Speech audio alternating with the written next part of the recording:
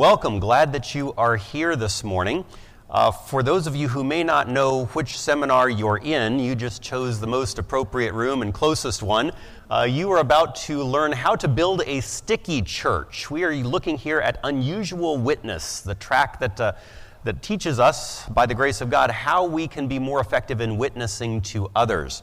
So how to build a sticky church is what we're going to be looking at this morning. My name is Eric Flickinger. I'm the associate speaker for It Is Written. I'm joined in this panel discussion by two very good friends and colleagues of mine. We have Michelle Doucoumes, who is an assistant professor of business at Southern Adventist University. She's also one of the instructors at the SALT program. SALT is Soul Winning and Leadership Training. You know how we Adventists love acronyms. Can't seem to get away from them. So SALT is Soul Winning and Leadership Training. It is the soul winning school, evangelism school of It Is Written and Southern Adventist University. We work together with the program. And we have at the far end of the table there, Douglas Naa. He is the director of the SALT program there on the campus of Southern.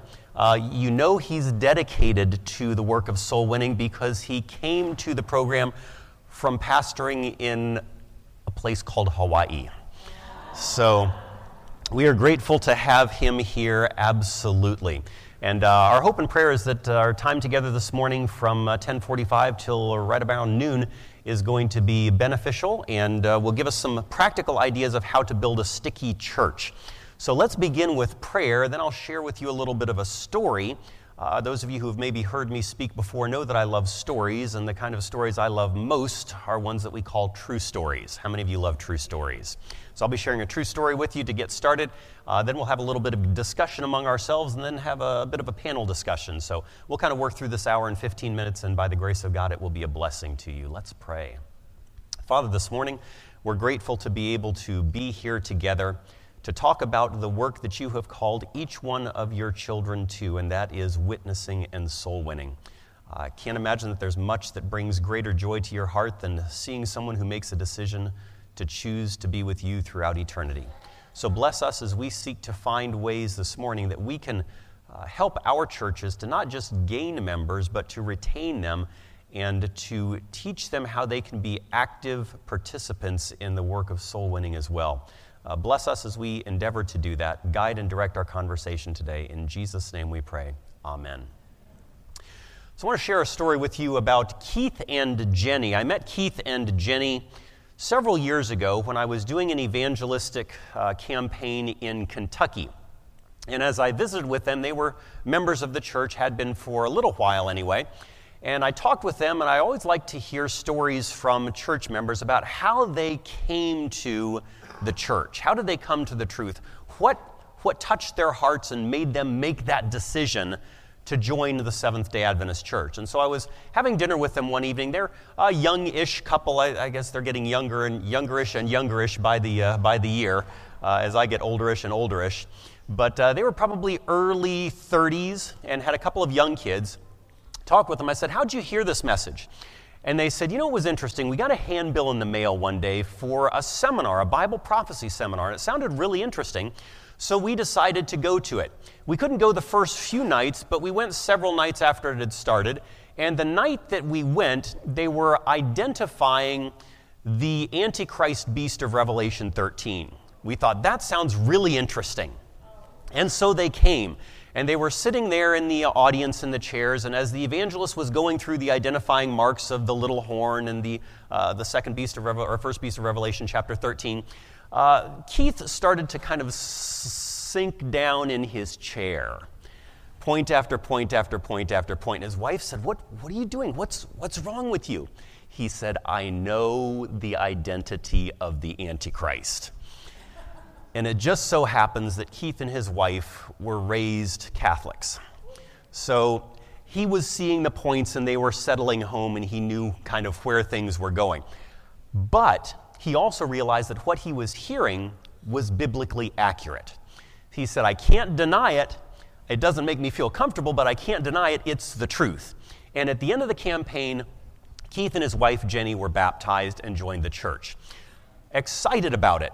But not long after that, some members of the church kind of pulled them aside and said, you know, that seminar that you went to was really, really good, and they shared a lot of things with you, but there are a few things that they didn't cover during the seminar that it would be good for you to know about. And they started to tell Keith and Jenny about the time of trouble that was coming and how there was going to be great persecution against the Adventists.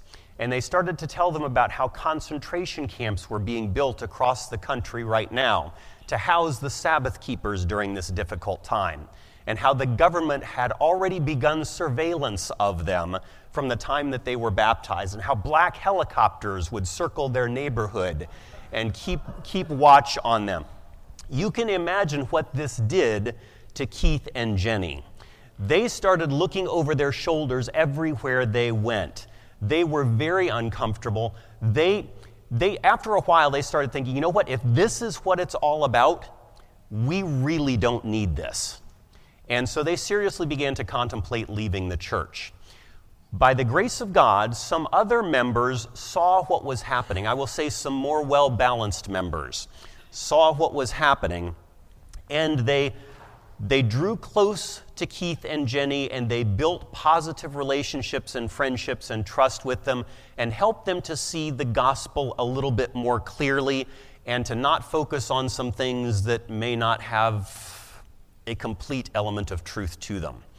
And so, by the grace of God, Keith and Jenny were brought back into a little more positive relationship with the message of the Scripture and the church, and they stayed in the church. So that one had a good ending. Do all the stories have good endings? I think if you're here this morning, it's probably because you're familiar with one or two stories that don't necessarily have good endings. And so, or at least don't have good presents. Maybe the ending yet will be good by the grace of God. But I wanted to give us a little exercise to get started this morning.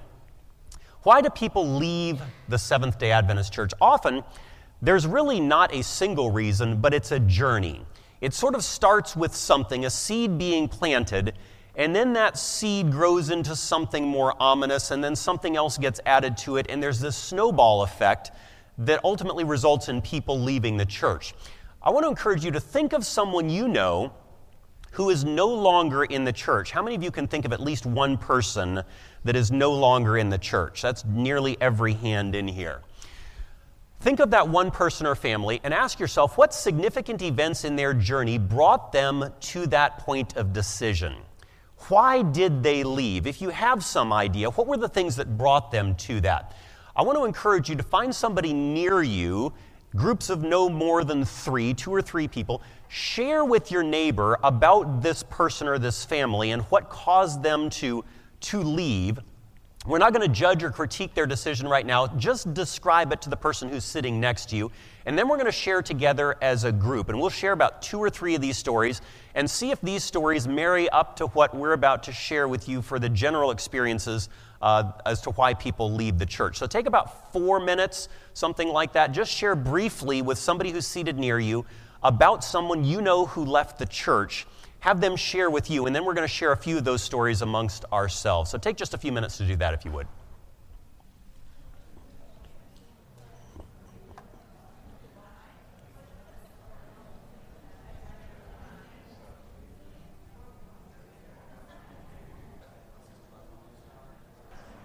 All right.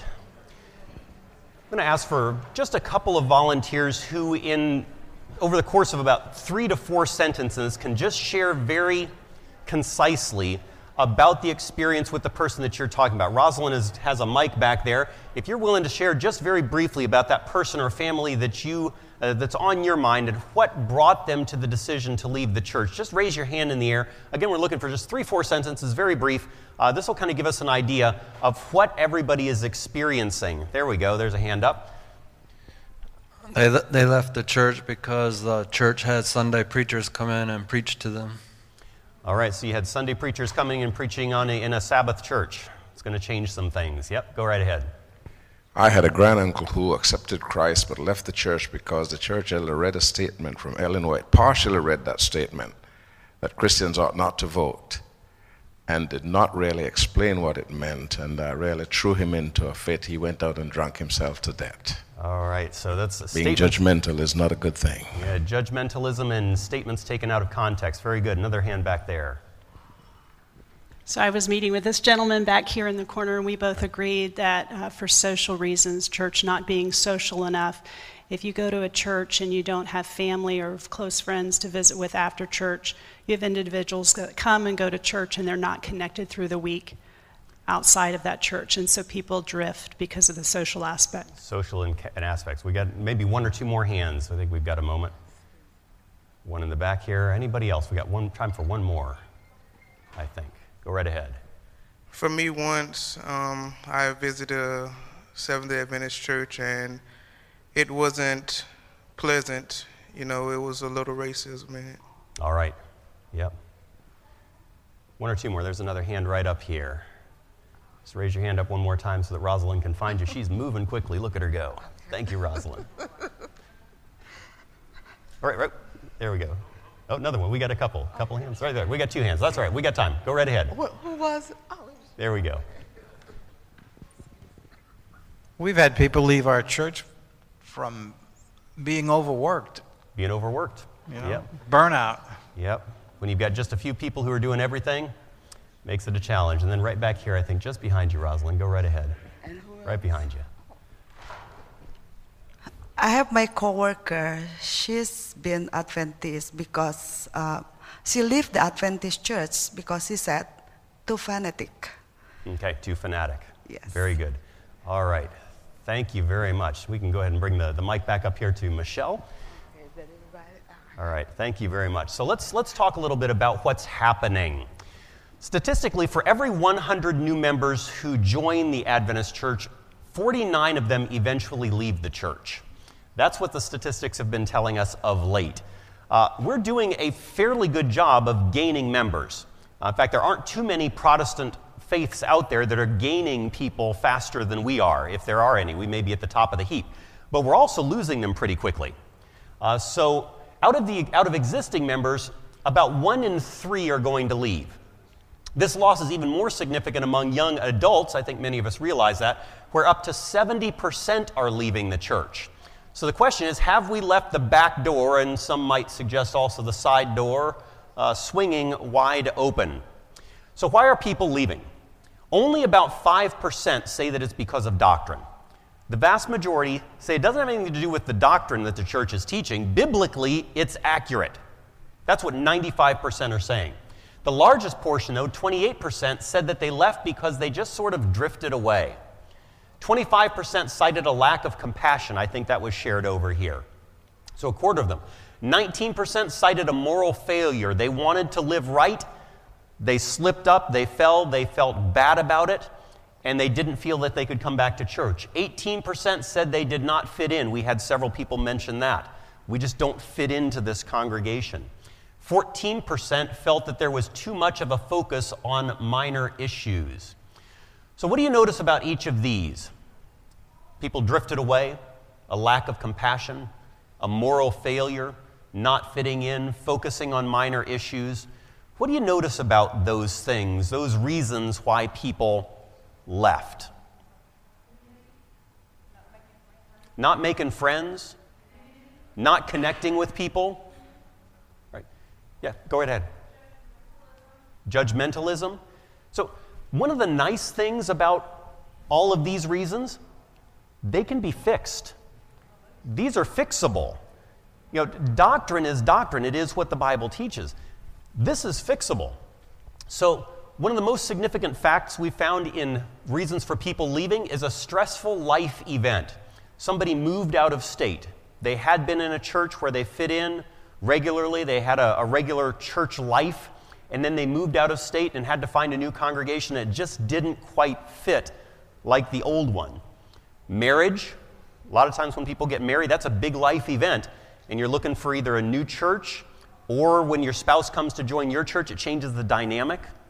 Divorce, a death in the family, all big stressful life events. And what did the church do?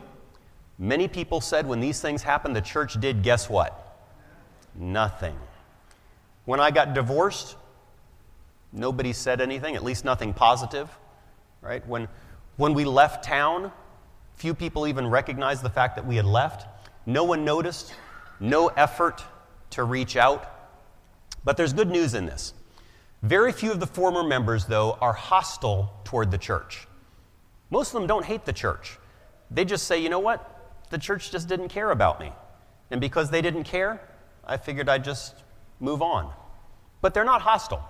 And about 58% of them said that under certain circumstances, they would be open to reconnecting with Adventism.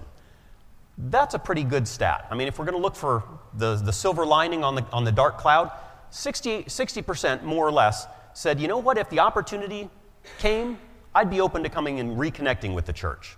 That's all right. Now, our hope and prayer, though, is that we never get to this point. We don't want the people to leave so that we have to bring them back. So what can we do to make church a little stickier so that a church becomes a member magnet? They want to stay by. So we're going to spend a little bit of time talking about how we keep people, and we'll break this down into 3 different areas.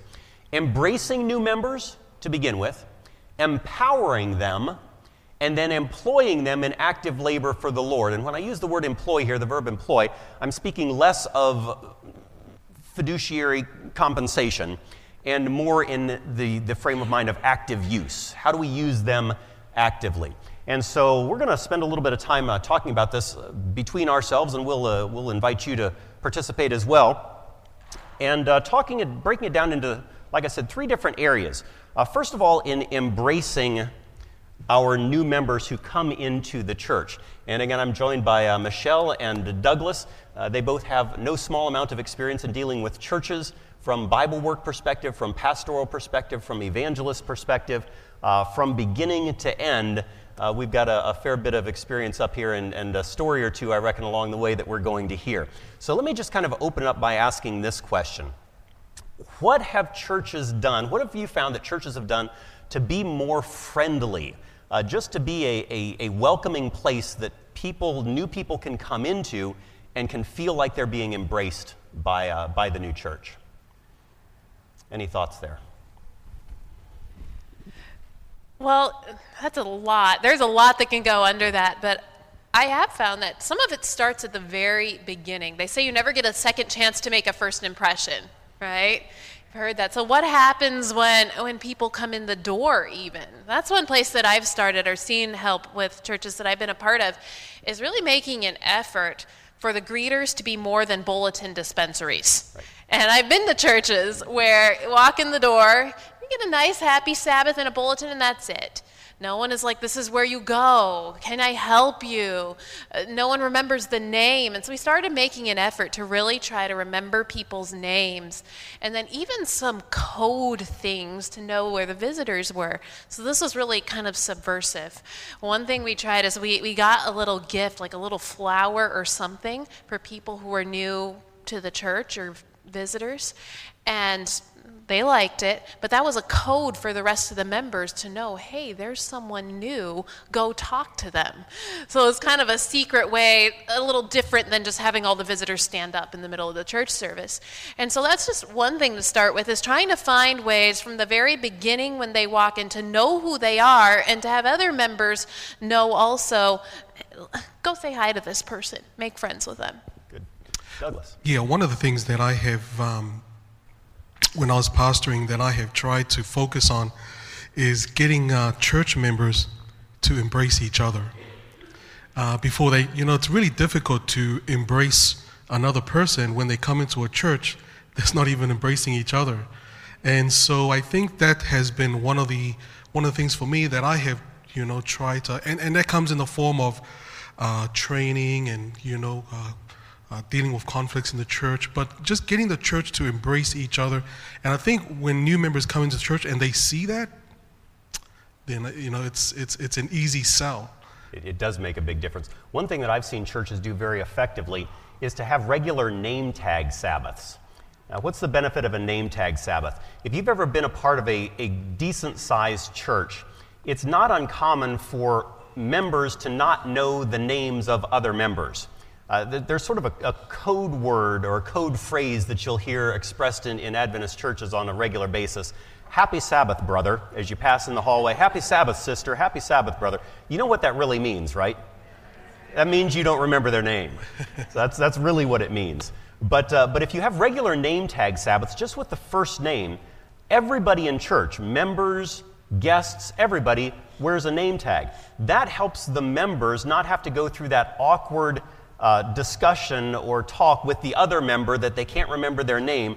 If they see on a regular basis the first names of people who are in the church all the time, all of a sudden that awkwardness disappears because they now know the names of the other members in the church. And once they know the names of the other members, then they can start to know the names of guests and get to know them too. I really liked your point on that too, Douglas. Just the whole idea that if we're not building community with ourselves, how are we going to bring other people into that? Now, some churches go on the opposite side and it becomes cliquish, yes. And that can be a problem too. We're only comfortable with ourselves and we don't bring other people in. I mean, I remember going to one church once where they have the visitors go through the potluck line first, So I did and sat down and no one sat with me. The entire potluck. They all went and sat with their friends. So we don't want to do that. But at the same time, if we're having good community with each other, then that helps to bring people in. I remember doing an activity in one church where we kind of practiced the FORT acronym. Have you heard of that? Asking people about their family, their occupation, their religion, their testimony. We just did it with our church members. And, a couple of them were neighbors on the same street, didn't know it.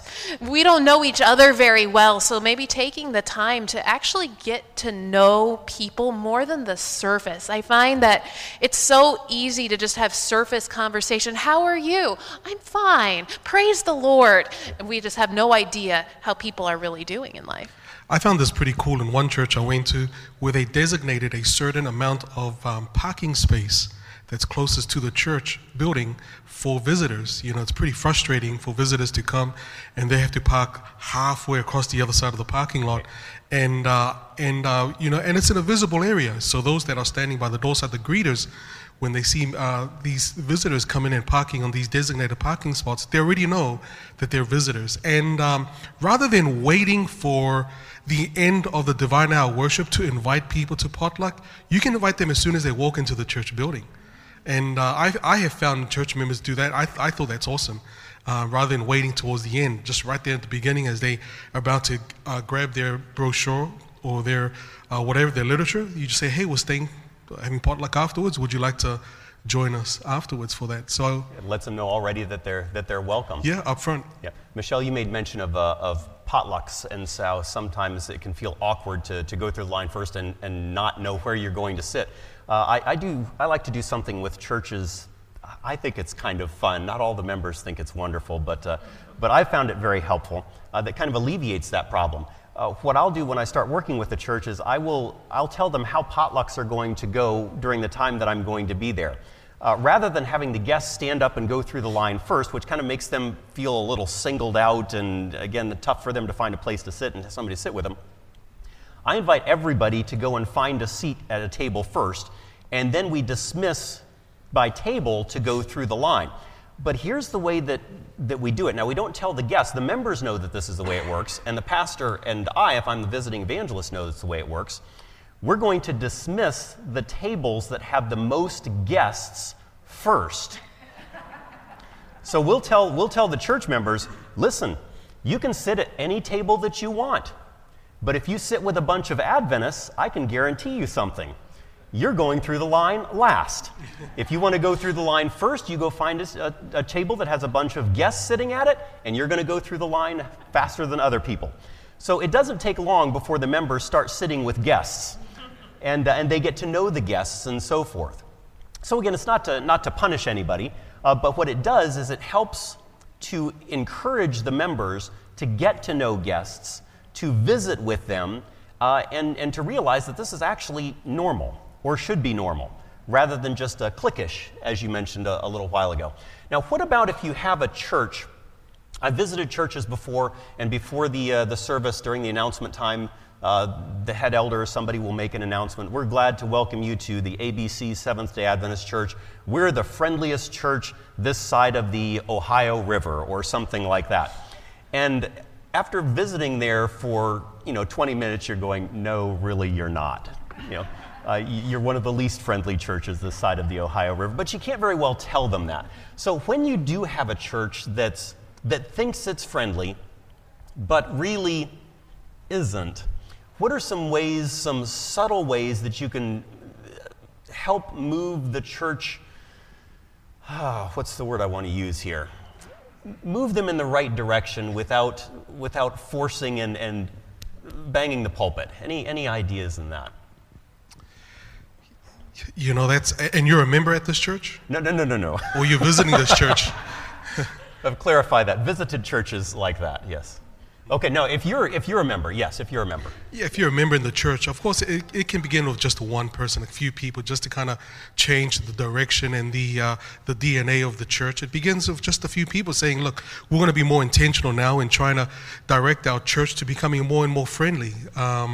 Of course, we all know there's a structure in the church. There's protocols and procedures of how we can go about it. But I don't think it needs to be passed on a board meeting saying, look, we got to be a friendly church. Yeah. It's just one of the things friendliness has to be organic. And that's what makes it genuine. Whereas if friendliness is imposed, like, hi, my name is Douglas, I've been assigned to be your friend this Sabbath. The nominating committee assigned me to be your friend this Sabbath. That's not organic. That's not genuine. And so I think friendliness needs to be organic. And it's one of those things that, it just comes, I don't know, it has to come across naturally. And I'm still trying to figure out a way on how to train members to be natural friends. So if we're noticing that the church isn't friendly, change really starts with us. Exactly. Just us being more friendly and welcoming to people. Michelle. So this is probably really easy for Douglas, but I'm going to make a confession, and Eric too, because you guys are like evangelist people. But when I was first a Bible worker, I'm going to admit, I knew that it was actually my job to go and make friends with people. Like, I'm supposed to figure out who the guests are and meet them and whatnot, and I'm naturally an introvert. You might not know, but it's true. And so I would sit there when the closing hymn would play during church, and I would think, oh no, I need to go meet people. I'm going to be friendly now. Well, I will tell you what, the Lord helps with that. Some of us is more natural than others, but it actually becomes natural as we do it. And so I would encourage that, even if it's not, some people you're like, that's my personality. I'm going to meet everyone. I'm friendly. Some of us aren't, and it takes a little more work, but it's worth it. A lot of times I've realized that the reasons that are not friendly, maybe we want to be, but we don't know how, especially you're talking to like non-Adventists and people we don't relate to. What do we do with that? And the Lord will help us, but it takes me putting myself aside. A lot of times the reasons that we don't is, I'm selfish. Yeah. I'd rather go sit with my friends and talk to other people. And I have to consciously say, Lord, remove my selfishness so that I care about other people and what the church is about rather than just what I feel like doing right now. So we ought to be stepping out there and doing things ourselves. You talked about being organic, Douglas, and there's much to be said for that. In fact, needs to be said. What about something like a program like a Spiritual Friends program, where there are individuals who are, you mentioned like being a Bible worker, but who are tasked with, your responsibility is to make sure that this new member who comes in gets connected with people. How would something like a Spiritual Friends or Spiritual Guardians or Spiritual Parents program work? Just kind of concisely, what would that kind of look like? I think that's really the missing link. You mentioned about Jane and Jerry, who was it? Earlier on. I think that if right from the get-go, if Jane and Jerry were assigned a spiritual friend, maybe they wouldn't have met those folks that are well meaningful in their intentions. Yeah. But I think spiritual friends, another word for spiritual friends will be someone who's a disciple, a mentor, someone that they could be accountable to. But I think that's definitely what's lacking in our church today is finding good, solid spiritual friends and coming up with a criteria on who qualifies to be a mentor or a spiritual friend. All right, so a structured program, if you will, that kind of connects good, solid members with the new members to make sure that they are guided through this transition time. Exactly. Yeah, and it might seem like a little bit like we're speaking, contradicting ourselves here, because on one side it's saying it's got to be organic, on another side we're saying we're going to make a program. But here's the deal. The sad truth is everyone thinks someone else is going to do it. And so there are people that fall through the cracks. Because I think Eric is keeping up with Joe, and Eric's not, because Eric thought Douglas was. And yeah, a Spiritual Friends program does not replace organic friendliness, but it's simply a net to make sure that everyone has someone looking out for them. That people don't fall through the cracks, because there's at least one person who will be sure to notice if I'm not at church, or if something's going on in my life, or remember when my birthday was. And so creating that and having a structure is not necessarily bad. It creates kind of a safety net so we don't lose people that way. Different people have different gifts. Different members have different gifts, and some of them have the gift of being outgoing and friendly, and others are more structured. So there's a place for both. Yeah. It's interesting that when a new member joins a church, it has often been said that they go through 3 stages. The first stage is the honeymoon stage, and the time frame of the honeymoon stage could vary. This is where the new member thinks that the church is just perfect. Nobody can sin in the church. I mean, everybody are saints, and they love the church for what it is. They're all floating 6 inches off the ground. And they're all floating 6 inches off the ground. And so new members often go through a honeymoon stage. The second phase that new members go through after the honeymoon stage is the discouraged and disillusioned stage. This is after a while, they start seeing some inconsistencies in the church. They start noticing politics in the church. They start hearing gossip in the church. And this is when the new member is at its most vulnerable. This is where they're just bombarded. This is not the church they thought it was. And not only that, but of course the culture shock too. The difference in diet, the difference in dress, even in the difference in worship. And a lot of it is just coming at them all at one time. And by the grace of God, if they stick it out, if they hang in there, then they go up to the next stage where they feel at home. And I think that at all 3 of these stages, there needs to be a spiritual friend to guide them, to kind of lead them and say, look, when you become discouraged, when you become disillusioned, it's not a matter of if, it's a matter of when. Right. And just kind of guiding them along through those 3 phases of a new member joining a church. So Spiritual Friends is excellent. Yep. So these 3 stages that you're talking about, as people move through these 3 stages, and by the grace of God onto the 3rd one, and they don't fall out in the 2nd stage, they need some help along the way. They need to learn how to develop a devotional life, how to study the Bible for themselves, how to learn how to share their faith, how to defend their faith. Let's talk a little bit about empowering a new person. What can we do to give them the tools, the skills, what they need to make it through the disillusionment phase to the at-home phase? Give me some ideas of what that could look like. I'll share an experience that I had last Sabbath. And this is, it kind of relates to both sides of this. People go through those stages in the large sense, but I think we all go through it in micro senses throughout our career in the church, throughout our lifetime. And a lot of times it's when those tough times happen, whether it's the disillusionment with the church or just stuff going on in life. And so, this last Sabbath, I was having some stuff going on and not feeling very well about things. And there was a family who invited me home for lunch. It was a really simple thing, but I just needed it. I know that the Lord had them do that. And these are awesome people of prayer, who just said, hey, let me invite a few of you home. And that was something that also makes a difference in the embracing category, but it's also part of the empowerment. Having the personal relations with people who are strong when you're not, people that can encourage each other, just fellowshipping is part of what helps me to grow. That's what I've seen. What you've got there is people who are modeling genuine Christian behavior. Because as you've got a new person who's coming into the church, many times they okay, I'm supposed to keep the Sabbath holy. So I go to church, and then after church, Sabbath you're supposed to, it's a day of rest. So I go home and I sleep the rest of the day, and they're not quite sure what the Sabbath looks like. So if you've got somebody who invites you home to their to their house for lunch after Sabbath, that gives them an opportunity to kind of model what keeping the Sabbath is kind of like. And as you've got people who are interacting with you, they're modeling other things, like, say, devotional life or Bible study or something like that, or what you would do on a Sabbath afternoon as opposed to the traditional lay activities, so to speak. So what are some other things that a friend might be able to do to guide you in your walk, to empower you? I think the best is, and I've mentioned this in class also, is that a spiritual friend or discipleship, I love the definition where one person says that discipleship is simply truth being taught in the context of a relationship.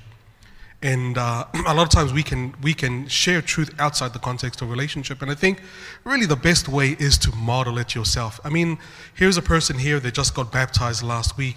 Invite them over, or set up a time every Tuesday mornings at 7 in the morning and say, hey, look, we're going to have personal devotions together. And I think by them seeing it, by beholding it themselves, they can get a grasp on how devotions are done, rather than being taught in a didactic way where a teacher stands up in the front and just lectures on it. They can actually see it being, there's something tangible, there's something concrete that they could fix themselves on. So talking about new members and how they're becoming a part of the church family, the Great Commission, Matthew 28, 19 and 20, or 16 through 20, depending on how you want to slice it, we often quote it. We know what it is, but many times it's interesting when we talk about what the Great Commission is. Jesus says, go therefore and do what? Teach all nations. The New King James and some more modern translations translate it a little bit differently, and I think a little more accurately. It says, go therefore and make disciples. What it doesn't say is, go therefore and make church members. And there's a big difference between a church member and a disciple. Now, often I'll ask church members, what is a disciple? And the answer that I commonly get is, a disciple is a follower of Jesus. Now, I don't know if you've ever taken an exam where the instructions above the multiple choice answers said this: choose the most correct answer from the ones below. Have you taken an exam like that? Aren't those the exams that you dread? My students complain. The students complain, everybody complains, and rightly so. They're tough because you've got several correct answers. So what is a disciple of Jesus? A disciple is a follower of Jesus. That's correct. But it's not really the most correct answer, because a disciple, by definition, is someone who subscribes to the teachings of a master and assists in spreading them. So if Jesus' commission is to go and make disciples, what he's really telling us is not to just make church members, but to make followers of him who will make followers of him, who will make followers of him, who will make followers of him. So if we're making disciples, which we should be doing, there's got to be some measure of training that's involved in that. Talk with me a little bit about training a person in some practical ways. What might that look like? Well, training can be our traditional, training classes, the weekend seminars, different types of things where we talk about how to share your faith, how to do some of these different types of things. I think sometimes we miss some basics in our training. Like, how do I really study the Bible for myself? I mean, you came to an evangelistic series, you got spoon-fed a bunch of stuff, and then you go home and you try to read the Bible, and what do? And how do I digest it? And how do I pull stuff out of it? And so, some of the training may start just in genuinely, how do I learn to be a Christian? Mm-hmm. What does that mean? Yeah. And they're going to go through some challenges in life. Go ahead, Douglas. There's this quote, if you don't mind, if I'd like to read it. This quote to me from the Pen of Inspiration has always been the definition in my mind of what it means to train and disciple someone. And you can't go wrong with Jesus. Amen. And here she says, For three and a half years, the disciples were under the instruction of the greatest teacher the world has ever known, by personal contact and association. That's what makes a great teacher. That's what makes a spiritual friend. By personal contact and association, Christ trained them. So I think that's the definition of training, is training them in the context of a relationship. By personal contact and association, Christ trained them for his service. day by day, walked and talked with them, hearing his words. So they not only got to see it, they got to hear it. Hearing his words of cheer to the weary and heavy laden, and seeing the power, the manifestation of his power. So they not only got to see it, they got to hear it also in behalf of the sick and the afflicted. Sometimes he taught them sitting among them on the mountainside, sometimes beside the sea, or walking by the way. He revealed the mysteries of the kingdom of God. Wherever hearts were open to receive the divine message, he unfolded the truths of the way of salvation. He did not command the disciples to do this or that, but said to them, follow me. And it closes off by saying, on his journeys through country and cities, he took them with him. He took them. That they might see how he taught the people. I think that's training. That's discipleship. Yeah. They traveled with him from place to place. And this is what I love about this quote. They shared his frugal fare. They shared his frugal fare, and like him, were sometimes hungry and often weary. And this is what's revolutionary. This is what's radical to me about discipleship and being a spiritual friend. On the crowded streets, by the lakeside, in the lonely desert, they were with him. And this is the quote that really gets me. They, referring to the disciples, saw him in every phase of life. They saw him in every phase of life. And I think part of being a spiritual mentor, part of being a discipler, is that one must be transparent, vulnerable, and open for people to see your vulnerabilities, for people to see you, every phase. That's including Jesus' discouraged phase too. Yeah. A lot of times we just want to show our members the good side where they see us Sabbath afternoon and say everything is well, but not so with Jesus. The disciples saw Jesus in every phase of his life. So what it sounds like you're telling us is that you've got to involve them in your life more than just on Sabbath. It's not a 9 to 5. It's not like my office hours, 9 to 5. No. Yeah, can I add to that? Because I think that's super powerful in that whole concept of really living the real life. I had a friend earlier this year who shared some personal struggles that they were going through and basically said, look, I'm telling you because I don't feel like I can tell anyone. My family's busy, and if I told my church, I feel like they'd just excommunicate me. And how is that? That church has become that, where the real stuff in life, we don't feel like we can tell even our own church. They're not doing that type of real life. And the best thing that came out of that particular situation is some friends came together and started a small group. So I called another friend. I'm like, you need to call so-and-so. You guys need to hang out. And a group kind of got together and started really just sharing. And another group of us kind of got together. We had some guys and some girls. And I have seen just the growth from that in our lives, because it's that. It's living life in the smaller settings. And sometimes it has to be smaller settings. I know small groups have been talked about for a long time, but I'm not just meaning small groups for study, but small groups that you actually are real with each other and share life and share what God is doing in our lives and grow together that way. So small groups, like you mentioned, they've been touted for quite some time. I think we've all seen them done well, and we've probably seen them done not so well. Sometimes they're referred to as care groups now, as opposed to small groups. What are some advantages of a small group or a care group being done well? And you hit some of them, but let's expand it just a little bit more before we move on to employing members in active labor in the church for small groups. Definitely, small groups provides community, accountability.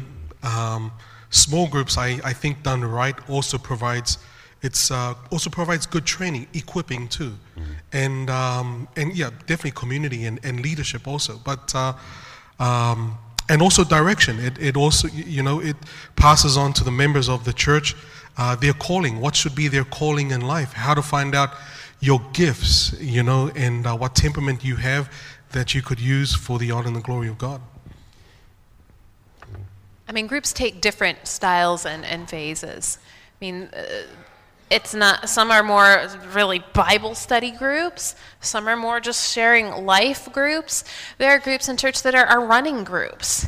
They go do exercise together or do something, so they don't all have to look the same. And I think that's part of it. It builds the community, but it meets different needs at different times. And they can shift and grow and ebb and flow with that. So it's a place for the community side. Also, the teaching side, though. You really can study together in ways that are harder in the larger groups, too. Good. It's something that's kind of parallels to small groups or care groups, but takes place on Sabbath morning is the Sabbath school class. Sabbath school classes has always, it can be one of the best places for a new member to be, or it can be one of the most dangerous places for a new member to be. I'm sure that none of you have a Sabbath school class in your church that you look at and you say, I pray that a new person never goes into that class. But I've probably been in more than one or two of those. So what might a safe Sabbath school class look like? How could that be organized that we would feel comfortable? In fact, we would want to get new members into? What might that look like? I mean, some churches do specifically a new believers class, you know? If you do one of those, make sure it's run by solid people that are going to be safe for new believers. But I like those classes because maybe they cover the adult Sabbath school quarterly, but maybe not. Maybe it's going through some of the more basic beliefs of Christianity, of Adventism. You know, in ours, like before there's communion, that Sabbath school class will actually talk about what is this and what is this weird foot washing thing. And some of the stuff that people go through that can be awkward in church, you can do in those Sabbath school classes. And so it forms a community of the new believers with some solid members. I have a bias, though, Eric. I really believe that all of our Sabbath schools should be okay for new believers. I agree. I know that's hard, but everything we do in our Sabbath schools, and I know it's not going to be perfect, but that's something we can do personally, is whenever we're speaking in a Sabbath school class, in a church service, if you're preaching, assume that you're speaking to some people who don't know, to non-Adventists or even non-Christians. We use a lot of our own lingo, and we don't even realize it. Yeah, we do. I've seen this in some churches where the Sabbath school class, this particular Sabbath school class takes it to a whole new level. They actually meet outside of Sabbath during the week, and they have their own ministry, with the church that they do with the community. So it's not just they meet for Sabbath school. They actually meet outside of Sabbath during the week too, and they do some social activities together. I think a healthy Sabbath school class is also where members are very spiritually mature, and they can pass on to the new members expectations of the church, and some things to look out for, some things to watch out for. But this one particular Sabbath school that I went to, they actually met outside of Sabbath. And I thought that was pretty cool. It's fantastic. Yeah. Very, very few Sabbath school classes. Yeah, I've hardly seen that. Yeah. Yeah, I'd say especially with the younger demographic, that's hugely important. We're social. A lot of us in my demographic don't have our own families. So if there's no social element, we're just kind of stuck out in the cold while everyone's playing with our kids and other stuff. And so, ours does. Our Sabbath school class does Sabbath afternoon hikes different days, or Vespers sometimes. Actually, the church that I go to was planted by a Sabbath school class that grew together and got so on fire for God, they wanted to do something and they planted a church. And so Sabbath school can be a lot more than just a lesson study for a few minutes on a Sabbath morning. So let's kind of pull together some of the things that we've got for making a sticky church so far. Much of what needs to be done should be intentional, planned and organized. Some of it is going to be organic and ought to be, just natural connection with people. We're seeing a social element here. We're seeing things that take place on Sabbath, but also things that take place outside of Sabbath hours. The quote that you shared, Douglas, about Jesus and how his disciples were with him all the time gives us an idea that we really need to be building connections with people throughout our weeks, rather than just popping in and touching base with them every now and again. Let's talk a little bit about employing them in the active life of the church. So you've got a new member. They've come in, they're in the honeymoon phase, or perhaps they're starting to dip down into the disillusionment and discouragement phase. We're trying to give them some practical skills of surviving in church and in their Christian walk. What are some things that we could connect them with in the church to give them something that they can actively participate in that will let them know that they are an integral, important part of the church? What would be some things we might want to lean toward and some things that we might want to lean away from? This is a very difficult one, to be honest. I know that as a pastor, trying to get new members involved in the church, the problem is not so much with the new members, but the problem is with the old members that have claimed the territory on some positions in the church. And that has been, and I think we can all resonate with that. That has been more my challenge as a pastor is trying to educate the old members than the new members. And so I've just kind of worked around where new members in the church, just kind of giving them an unofficial position until the DNA of the church changes or something, where I take, going back to the discipleship model, I take them along with me. We go do some visiting.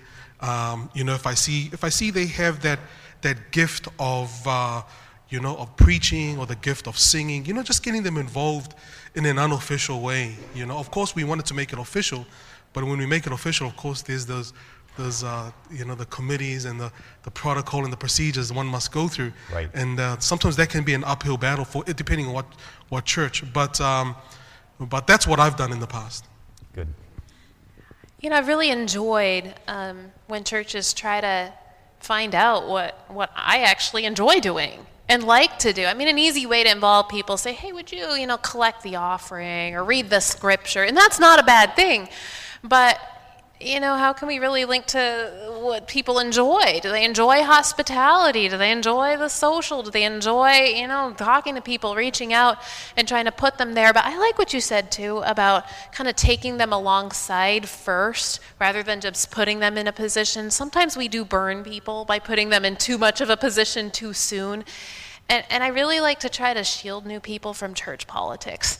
Sad as that is, sometimes in leadership there's a lot of stuff that goes on that shouldn't, and that's a whole nother story.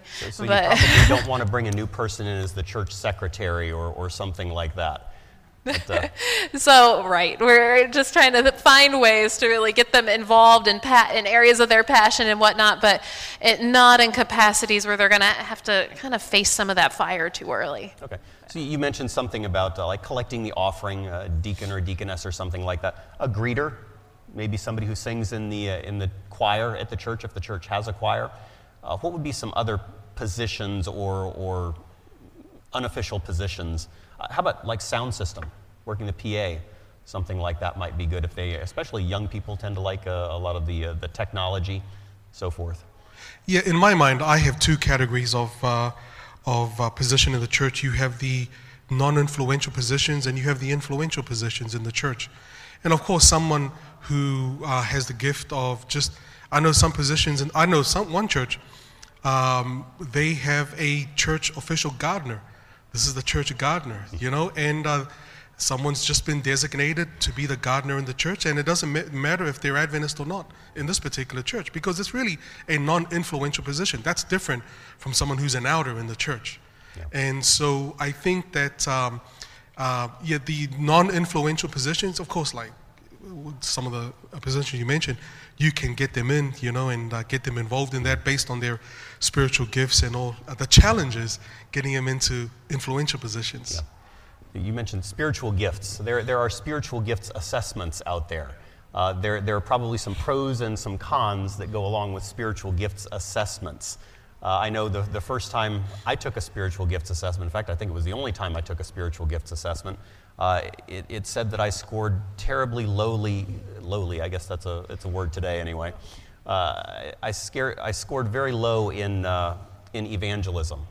And I guess I've been performing poorly over the last 18 years, but God is good. Yeah. It's a good point. And I've heard that too. Sometimes people will say, well, I'm not going to help with that. Yeah, with these evangelistic meetings, but that's not my spiritual gift. Yeah. And so I picture it as there are circles, there are things that we are given God-given passions for, and we want to nurture that and allow people to use those things. On the other hand, there are areas to grow. I think of myself when I was younger. I used to think of myself as someone with half talents. I don't know what that means, but I could do some things, but only a little bit. And so I never did much because everyone else could do it better. Yeah. And to realize that sometimes God calls us to go outside of that, and that's how he expands our gifts and talents. So when I'm working with people, I'm thinking, yeah, how can I plug them in where they will really be liking it and thrive? But also, how can we push ourselves just a little bit out of that zone so that we grow? It's part of how God changes our characters, I think, is doing things we didn't even maybe think we could. Yeah. Coming out of the box a little bit. Yeah, I think, spiritual gifts, I think my mentality is just trial and error. If give it a try, if this is something that works for you, great, and it's confirmed by the church, then I think, maybe you do have that gift in whatever it is that you're pursuing. And if it isn't, now you know what's not your gift. Very good. Very good. I went to one church. It's funny, Eric. Little church, a lot of older people. But myself and my college friends, I was in college at the time, we somehow would get stuck in there. And it was because of one man. And his name was Paul. And when you showed up, the first thing, it doesn't matter if you're a visitor, if you're a new member, whoever you are, it's like, so do you play the piano? Do you sing? Like, have you done this before? Paul would find a place for you, and he would not be done until there was a reason you needed to come back that next week to do something. And I mean, that's maybe a little bit of an extreme example, but I have a good number of friends who remember Paul. And that's specifically why, because he really, really believed in everyone doing something, and people come when they feel needed. Yeah. It's true. A lot of people leave just because they don't feel they have something to contribute, a place they don't fit in, and so they drift away. We've shared a number of ideas so far about how to make a church a little bit more sticky, but there's a high likelihood that with this assembled group here this morning, you've got some ideas that you've seen happen in churches that we maybe haven't covered. We've certainly not done an exhaustive list of things, but I'm going to invite Rosalind to come up. She's going to take this mic here and kind of rove around a little bit. And if you have something that you've seen done in a church that you noticed worked particularly well, it may be the church that you're at right now, maybe one that you visited somewhere where you went, wow, you know what, I really like that. I wish that I could incorporate that in my church. Just share in a moment or two what you found that has worked out well. Go right ahead. Good morning. Good morning. I just came from volunteering for 4.5 months in Trinidad and Tobago, and but that's a work of art over there. We have to pray for. But I wanted to share what I did as an AY leader in Connecticut years ago. Was a huge church. So I'm a social worker by profession, so I applied my trade in the church. So I did a survey of every single person in the church, every last one, and I did a survey of all the children in the church, and I found out what their interests were. So as I found out what their interests were, I was able to involve them in different committees in the church, and that helped the church to keep going. So I worked with the youth, personal ministries, family life, and Pathfinders. We all worked together, and that church stayed packed. So I'm just sharing what we did that worked very well. Thank you for allowing me to share. Thank you very much. So again, we're just fitting the right people with the right locations. I think there's another hand there. Go right ahead. What our greeters try to do at church is when new people come in, you find out why they're there. Are they passing through? Are they coming to stay? Are they looking for a church? And we find out that occupation, what they're interested in, and then we say, oh, we've got a guy that does computers here too let me introduce you to him. And we make that introduction right then. Good. So that the contact gets started right away and they already have something in common. Yep. And that only happens if you know the other people in your church. Mm-hmm. If you don't know the people in your church, you can't make those connections. And so building those relationships within the church is really important. That kind of gives us an opportunity to talk just a little bit about social activities in the church.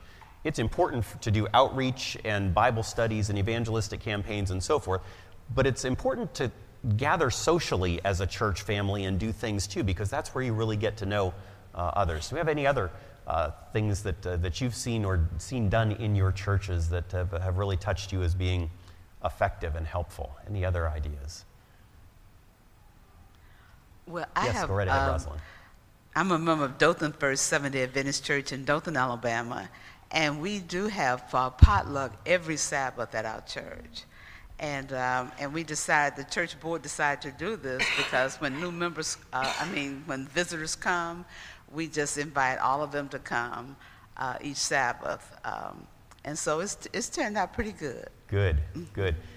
Potlucks, or you'll pardon me if I'm slightly biased, I prefer to call them fellowship meals as opposed to potlucks, because potluck sounds like maybe you might get lucky and maybe you might not, But fellowship meals are fantastic for churches, a great way to connect with guests who are coming through. And if the church doesn't do potlucks, fellowship meals, I'm still trying to correct my own grammar here, every week, it's important for the members to realize that if the church is not having a fellowship meal, be prepared to invite somebody else home with you that afternoon. I do a fair bit of traveling, and sometimes I happen to be traveling over a weekend, and we end up stopping someplace between here and there at a church on the Sabbath. And I remember one time I was way up north, stopped at a church on Sabbath. My family, my wife was there. We happened to have a dog with us at the time as well. And the church wasn't having a fellowship meal that Sabbath, but every member who came up to us said, we would really love to invite you home, but we really weren't prepared to have somebody come home with us. And so at the end of everybody leaving, they said, well, there's some condiments down in the fridge downstairs, and if you've got some stuff with you in the car, you could probably make some sandwiches. And so we made some sandwiches with the condiments that were so generously offered. But anyway, we want to try to make sure people know that they're cared about and loved and so forth. And just inviting somebody home on Sabbath afternoon can really do that. Any other experiences that you've had or things that you've seen done at your churches that you'd like to share with us? Yes, go right ahead.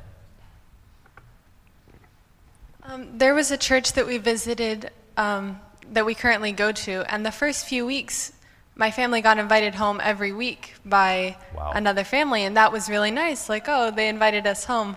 The only problem with that was once we joined the church, we realized that's scheduled, that every week someone signs up to take the visitors home. So after the first 2 weeks, we didn't get invited home so much. Yes, so much for organic, huh? Yeah. Well, we've got just a couple of minutes left here before we break for lunch, but go right ahead. I have the experience where, for example, a brother would be visiting from another country, Seventh-day Adventist, and this is a personal experience where the male chorale was to sing for that Sabbath and there was no musician. This was a visiting musician from overseas Jamaica, and he came and he practiced with us, because I asked him to come. But before he could play, one very senior member of the church, elder of the church, so before you can play for us really out in the church, we have to get permission from the pastor. So we have to be so careful sometimes that when you would be introducing a person who has the talents, is willing to play, but we have to go through so many red tapes just to get them to perform. This could be discouraging. Yeah, it can be a challenge. Can I add something while we're passing the mic, Eric? I once did an evangelistic series at a small church in South Georgia, and there were a lot of old people. They couldn't do a lot of outreach and such. But I tell you, that church was sincerely praying. I mean, they really were. You could tell that they wanted new people in their church. And I really believe that's why we had a good number, 20, 30 guests coming out at a very small, more guests than members pretty much at this small church. And it wasn't the advertising, and it wasn't that they invited everyone. I have seen that when we sincerely in our hearts are coming to God and we want people and God's working in our lives, God brings people. And so that might be a thing, is if your church is having some of these issues, start praying for your church. Find a few people that'll pray together. When our hearts are right, we're going to know what to organically do with people. But God's got to work in us. That's right.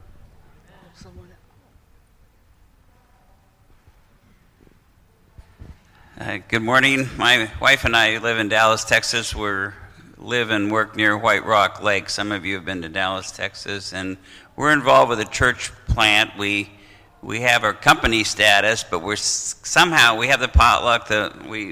One of my coworkers calls it potlick, but I like fellowship better. Fellowship's much better. But we have a fellowship. We have a theme for the different weeks of the 4 weeks in every month, and sometimes 4 times a year we have 5 Sabbaths. So we have that. That's helped us. We've had guest speakers. We have more of a lay pastor. He's working on his master's degree in ministry from Andrews, but he does it through Southwestern Adventist University.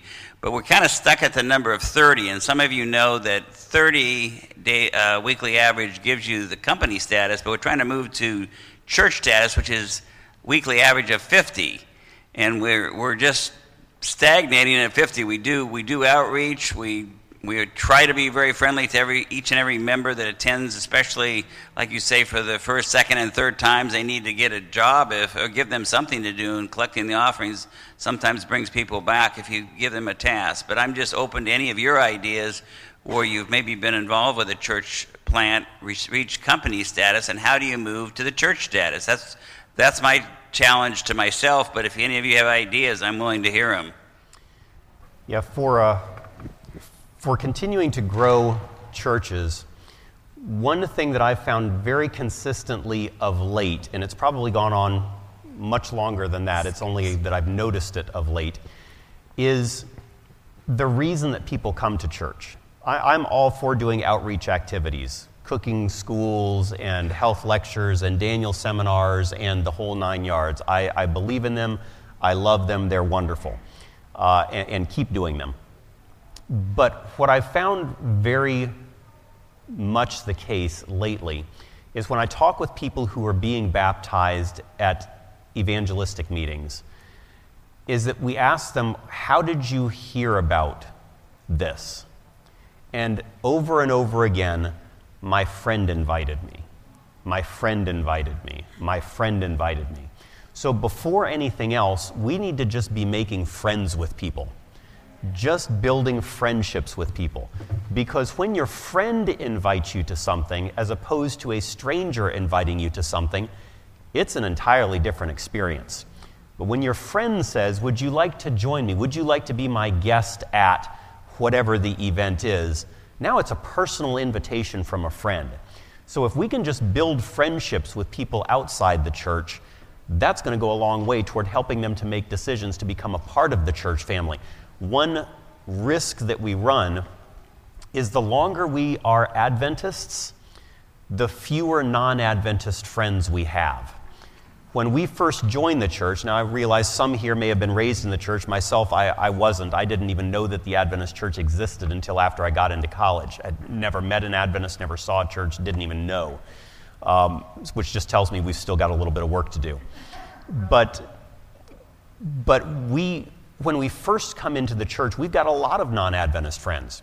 And the longer we're in it, the more we surround ourselves with Adventists. That's not necessarily bad, it's just something to recognize that the best time to reach others may be when we first came in, because we've still got a lot of friends who are non-Adventists. And if we've been in the church for a long time, maybe we need to intentionally find some friends who aren't Adventists so that we can reach out to them.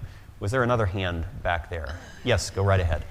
Just a couple of comments. I don't know if any of you have been to Copper Mountain, Colorado, but Barbara Taylor started a church there, and we have a wonderful community chapel that we use on Sabbath. And so if you come there, there is always a fellowship dinner afterwards.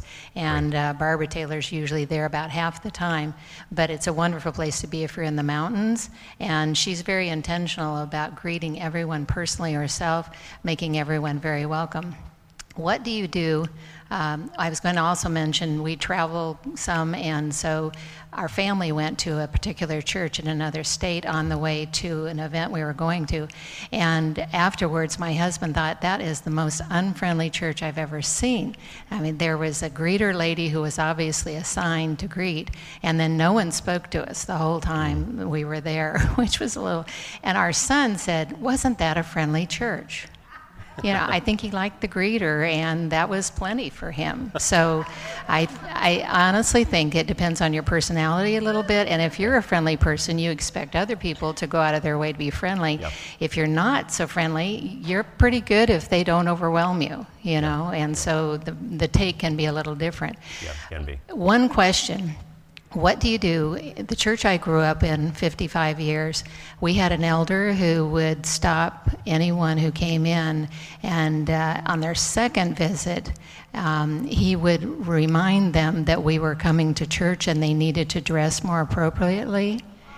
Yes, and he insisted on a suit and tie and all of that, and I never forgot that. That's just, and so what we had to do is spot the people who are maybe not making the best impression and head those people off at the pass and circle them in with you with friendship and love, because many churches have somebody who's very much on guard, making sure that the standards are upheld.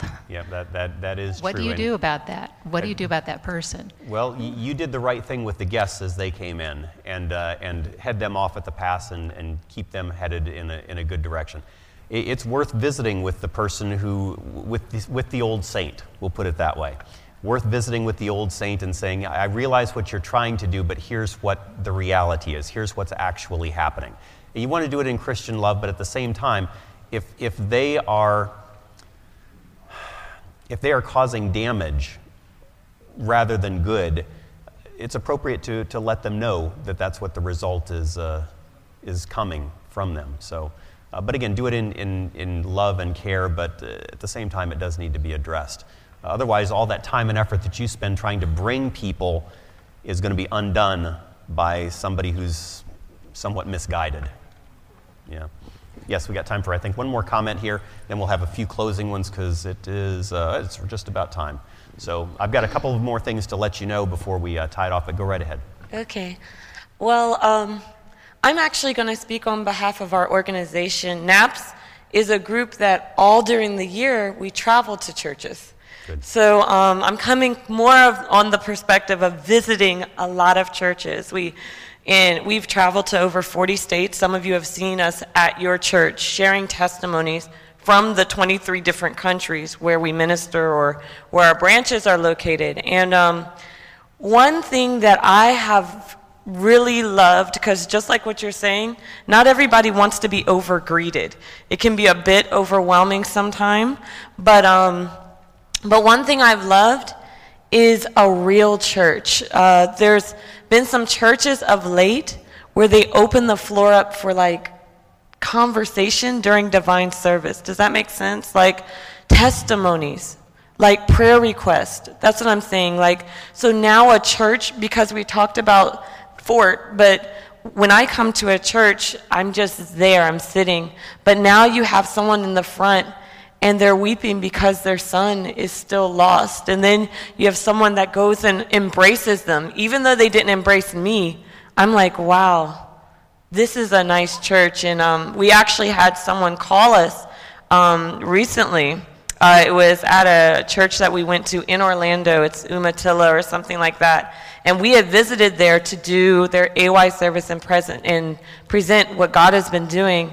And they called the NAPS office, and as we're talking, they were making a donation. But as we were talking, I find out that they're not Adventists. And I was like, so what were you doing at that church? They said, the Umatilla church was, I don't know why they go to church on Saturday and all that. But it's the friendliest church I've ever gone to. And that was our experience as well. So she's like, I'm Pentecostal. So, but they are so friendly. So it's just showing that real love and family, I think, where you can share freely. Amen. That genuineness can't be faked. Let's tie us off with just one more question. I'm going to give it to both both Michelle and Douglas. And just in 30 seconds or so, what can I do when I get back to my church? So we've got a bunch of ideas here. Let's narrow it down just to one or two. What can I do when I get back to my church? One or two ideas real quick. Yeah, so maybe the biggest thing is go back and pray, Lord, how can I better form relationships with people? Ask the Lord who the Lord would like you to invest in your church. That's something I'd recommend. Say, Lord, who would you want me to specifically disciple? Jesus chose a few, and he really worked with those. So on top of the other things, maybe pray for that and realize, speaking to the brother who is doing the church plant and trying to grow it, these things do take time. Yep. We're realizing a lot of the people we're having baptisms with have been 2 years or more in the making. So don't give up on it just because they're not joining right now. It may take that cycle of years, and that investment in people took Jesus a little while too, but it's worth that time. Good. Douglas? Talk and pray with your leaders about whatever issues that's causing people to leave the church. And in a prayerful attitude, come up with some creative ways to close that back door. Very good. So as we're leaving, just wanted to leave you with a couple of ideas here, some takeaways that you can do when you leave. If you are interested in learning more, I think your church might benefit more from some member retention weekend seminars. You can contact It Is Written. We do these on a regular basis, so just let us know, and we'll see if we can find a time to come visit with your church or district. You can also visit saltevangelism.com to learn more about how to share your faith effectively, retain members, and so forth. That's available online. Let's have prayer as we finish this morning together. Father, thank you for giving us time today to talk about how we can build a sticky church. We ask that you will bless each one of us as we desire to not just win souls to you, but keep souls for your kingdom, so that when Jesus returns, he'll have a large harvest to take home with him. Thank you for spending time with us this morning. In Jesus' name we pray. Amen. This media was produced by Audioverse for ASI, Adventist Layman's Services and Industries. If you would like to learn more about ASI, please visit www.asiministries.org. Or if you would like to listen to more free online sermons, please visit www.audioverse.org.